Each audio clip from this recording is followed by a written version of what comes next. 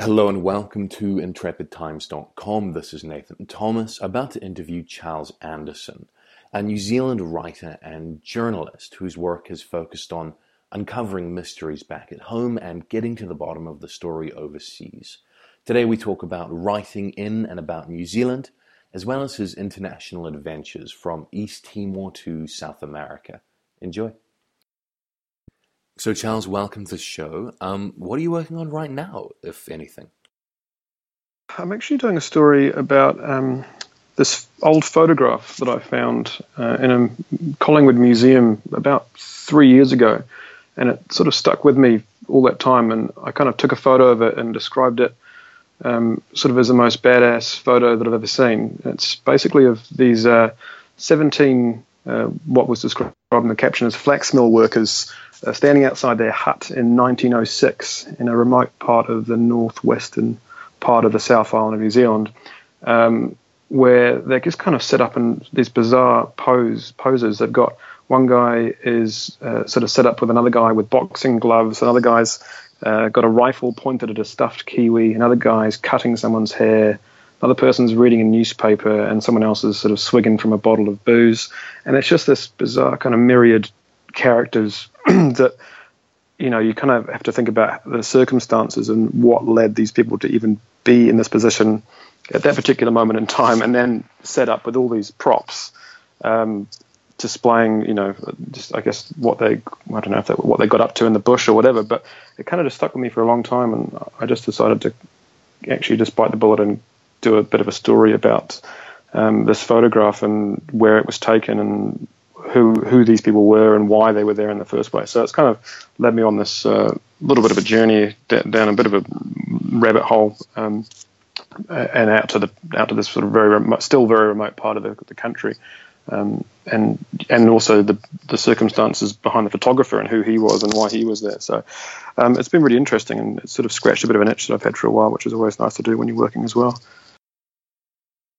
So it looks like this is a familiar process with a lot of your work, like, for example, with the Lost Plane of George Hood and John Moncrief, and your article on the General Grant's Gold, is that you find some curiosity like this photo or kind of an unsolved mystery, and, as you say, kind of just go down the rabbit hole, see where it takes you. Yeah, I guess I've kind of got into this line of work partly because you did want to have a good excuse to go and, you know, scratch these itches and find out interesting things that perhaps other people don't know about.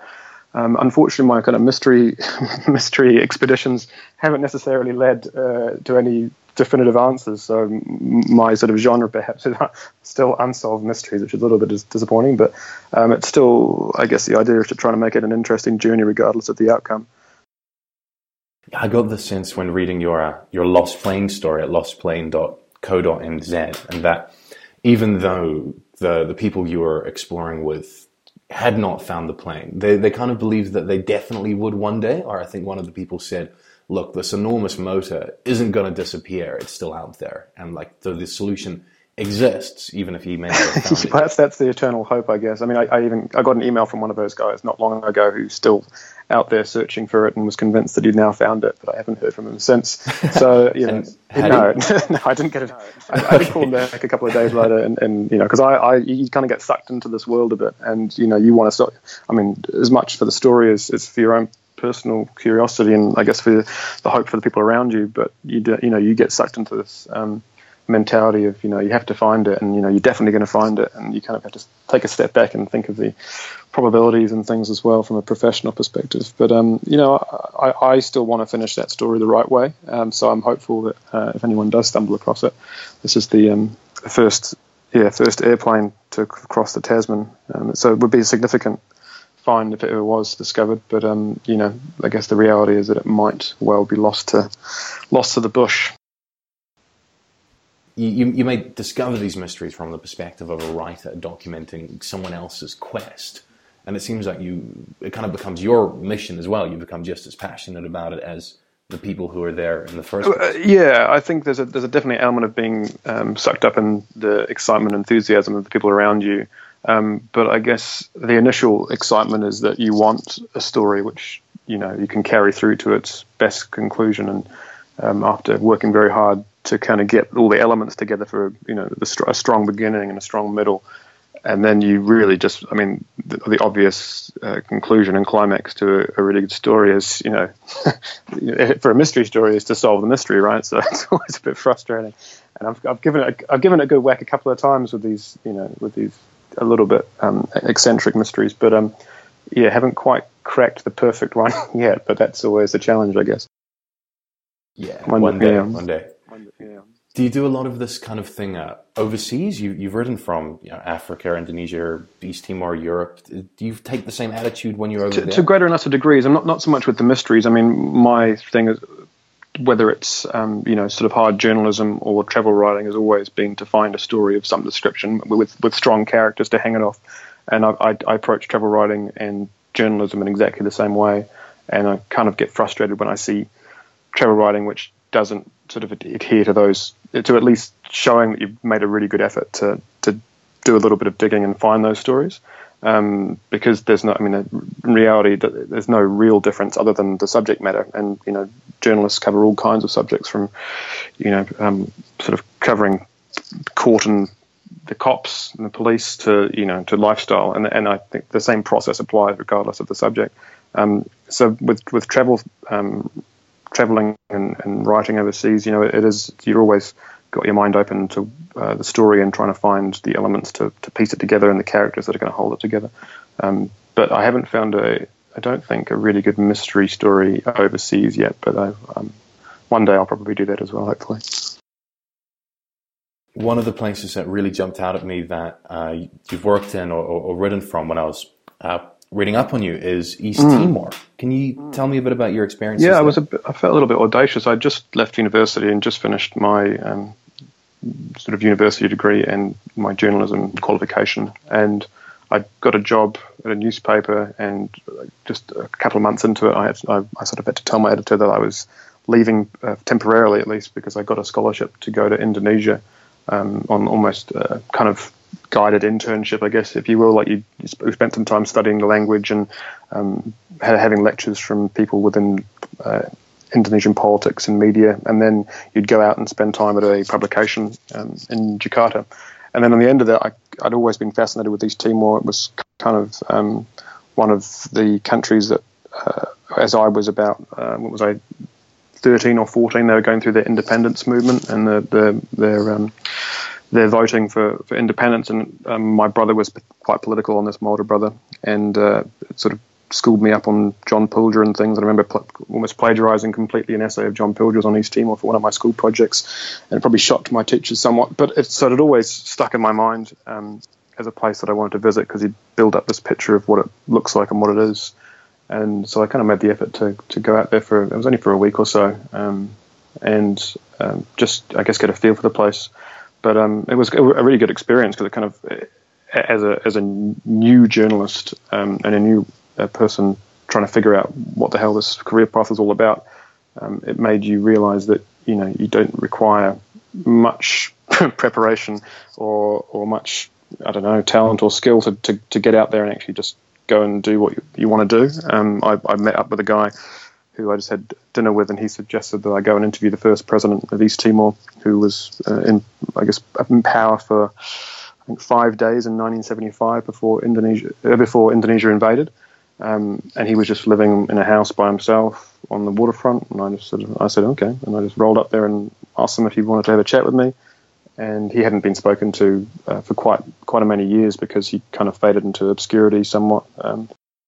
But still, a fascinating guy. And I sat with him for an hour or so and just talked about, what it was like to be, in part of a guerrilla movement that, spanned many, many years, and then actually imprisoned by his own guys because of who they thought that he was collaborating with the Indonesians. So he was, from memory, he was locked in a bamboo cage and shuttled across the sort of the hinterland of East Timor and all these kinds of things. And sort of became, again, back into politics, but never sort of reached the heights of his 5 days as president.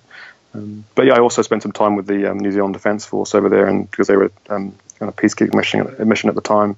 So, it wasn't sort of frontline reporting or anything, but it was just sort of going around with them and seeing what they did. And it was just definitely an interesting experience.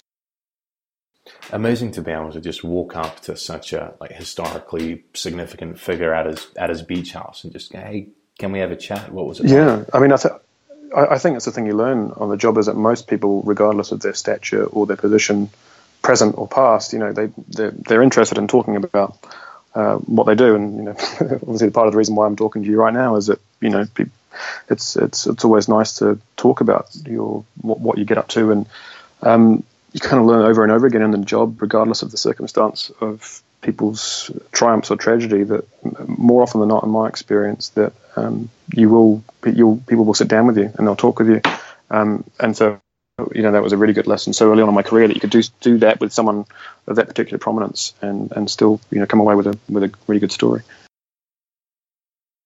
You mentioned in that interview you did with, I think it was Pantograph Punch, that one of the people who really inspired you when you were younger was the war correspondent John Simpson. Yeah.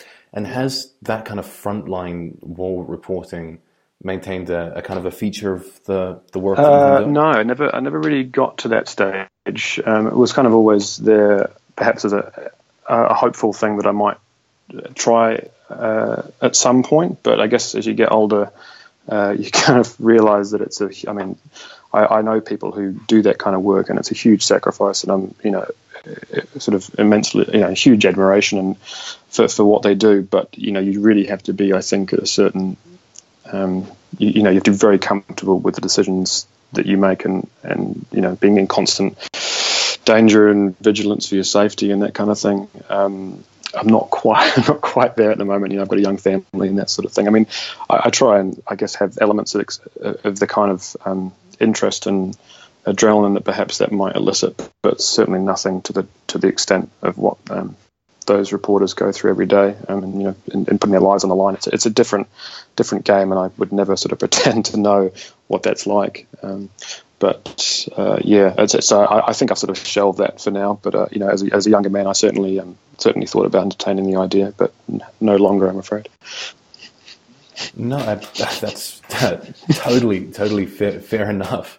So aside from the John Simpson, John Pilger, what kind of other writers, journalists, travel writers do you find have influenced your work, or you particularly enjoy? When I was younger and I was just figuring out the craft, I read a lot of Gay Talese from Esquire, his early Esquire days.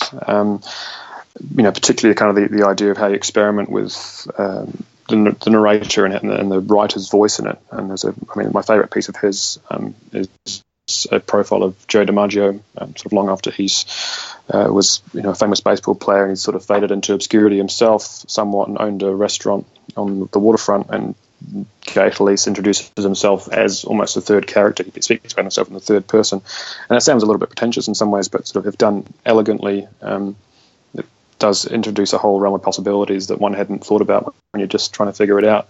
I did try it once, but I never have again because that didn't quite work for me. I don't think I quite had the skills or nous to pull it off. So I really enjoy his work. More recently, some of the similar sort of story ideas, I guess. David Grann from the New Yorker, who is not only a great reporter, but seems to also entertain these ideas of going off and trying to discover mysteries. he actually did a story in New Zealand for the New Yorker about chasing giant squid down, I think in the south of near where you are, I think, in Stewart Island and that kind of thing. But also his biggest book was called The Lost City of Z, which is about him going into the depths of the Amazon jungle, chasing kind of ghosts of early Victorian explorers who were convinced that there was a city that had existed in this particular region of the Amazon, centuries before the first supposed discovery of civilization there.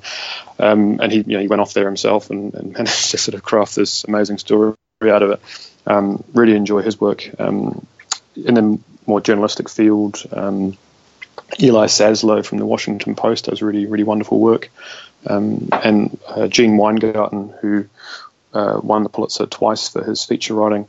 And I enjoyed his writing so much that I kind of ended up Googling him a bit and found out that there was a chap called, almost name escapes me now, Tom Schroeder, who was his editor at the Washington Post magazine for quite some time, and basically had edited those two Pulitzer Prize winning pieces, One was about getting the most famous violinist in the world at the time to basically play a subway set as an anonymous busker and just document what happens when you get, someone who's capable of creating beautiful music, but putting it in a very incongruous and public setting. And another one was about parents who leave their children in their car and forget about them, and by misfortune and mistakes, they end up dying in the car, which is a sort of tragedy which happens not very often, but one that probably more than you might think. So I looked up this editor, and I found out that he'd recently just become a freelance editor, and he actually helped me with that Lost Plane piece. It was sort of a professional development process for myself, and I wanted to know how I kind of stacked up with people that I admired, and whether or not someone like that could really go through line by line through my work and sort of tell me how to get better, which is a process you don't really get, I don't think, to the extent that it does in America. The devotion and expense and time put into making and creating really great pieces, I don't think certainly don't find that in New Zealand in my experience, and I don't think you probably find it in England either, to quite the same degree. So it was quite eye-opening for me to have that experience with Tom. So working with this editor who you'd admired, who'd been involved in some of the pieces that had won Pulitzers, and you were working closely with him.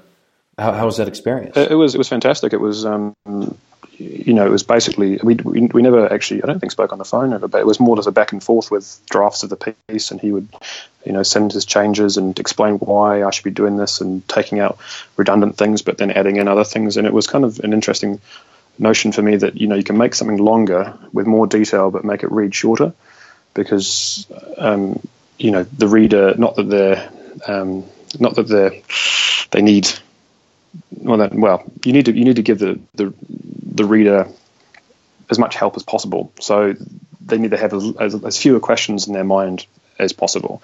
So you can, if you make a statement or a quote or whatever, to have the qualifying information behind it to make sure that they can easily move on to the next point without having to just jar for an instant, because in that jarring of an instant, there's so many distractions in one's life that can just stop someone, especially if they're getting into a larger piece. It's very easy just to put it down for a second, and you might never get them back. So I think I started with a draft of about 6,000 words or something, and by the time Tom and I finished with it, I think it'd grown by another 1,500 or so, but it read a lot shorter. So yeah, it was a really great experience, and not one that I've repeated yet, but at some stage I'd like to probably get back in touch with them and do something similar. But we'll see when the right project comes along, maybe. Cool. It's interesting that you mentioned that, for example, David Grahan of The New Yorker had written about New Zealand, about hunting squid here, and I've, as we mentioned before we started recording, I've spent from New Zealand, like yourself, but spent the last several years traveling China or Poland outside of New Zealand. And now that I'm back here, I'm only just started to kind of have the realization that, hey, New Zealand's actually a place that, you can travel in, and stuff happens here and you can write about it. Was this a process you went through as well, or did you always kind of take an interest in what was around you? Yeah, I mean, I've worked in sort of small town New Zealand all the way to the larger metropolitan centres. So my job has inevitably been trying to find interesting stories that exist. I mean, albeit for a local market, but I think the quality of a good story should be pretty universal regardless of the audience. So yeah, I've never found it a problem to find things of interest around the place. And I've written about New Zealand for international publications as well, and I think there's probably a growing interest in it rather than a waning one for all kinds of reasons. I think environmentalism, and the conservation movement here is quite unique and has the potential to sort of set some interesting precedents that people are probably very interested in. And on the more unfortunate end of the spectrum, the earthquakes certainly brought people into people's into the in front of their faces quite dramatically for some time, and I think the rebuild effort in Christchurch particularly in the same way is kind of interesting and groundbreaking as a potential almost like a laboratory for how you rebuild a large city, large first world city in the wake of a large disaster. So yeah, from the travel writing side of things, it's I don't think I've written sort of travel stories about New Zealand for international market, but I'm just trying to think now. I mean, yeah, no, I don't doubt that there are people that do that very well, but it's still, I mean, the challenge is kind of getting away from this Middle Earth, Lord of the Rings centric notion of what New Zealand is, and because I think the international viewership certainly still has that in their mind, that's kind of all New Zealand is, that it's this large, expansive green that is sort of untouched and pristine. I wrote a piece quite a while ago. I had an internship for the New York Times in Hong Kong and wrote a kind of inflammatory piece about it was on the way in the I think the lead up to the Hobbit premiere about how basically New Zealand wasn't so clean and green and 100% pure. And it was to my surprise that I sort of switched on Twitter the next day and saw it sort of blowing up as everyone, from the Prime Minister to all kinds of people were basically calling the people who I'd quoted the water scientists and traitors to New Zealand and all sort of things. So it's it is certainly an insecurity that we have and one that we have to deal with. But the challenge is making New Zealand a more rounded place than just a postcard, I guess. I think I wouldn't have connected it to you at the time, but I think I actually saw and read that piece of yours when it was doing the rounds of the internet. But I assure you, I was not making any tweeting, any Twitter comments on it. It's very interesting, this kind of insecurity you mentioned, and this goes back a while. I remember the travel writer Paul Theroux, American bloke. He wrote about New Zealand in his The Happy Isles of Oceania, and it really riled a lot of people. I thought what he wrote was hilarious. He was just sort of making fun of our accents.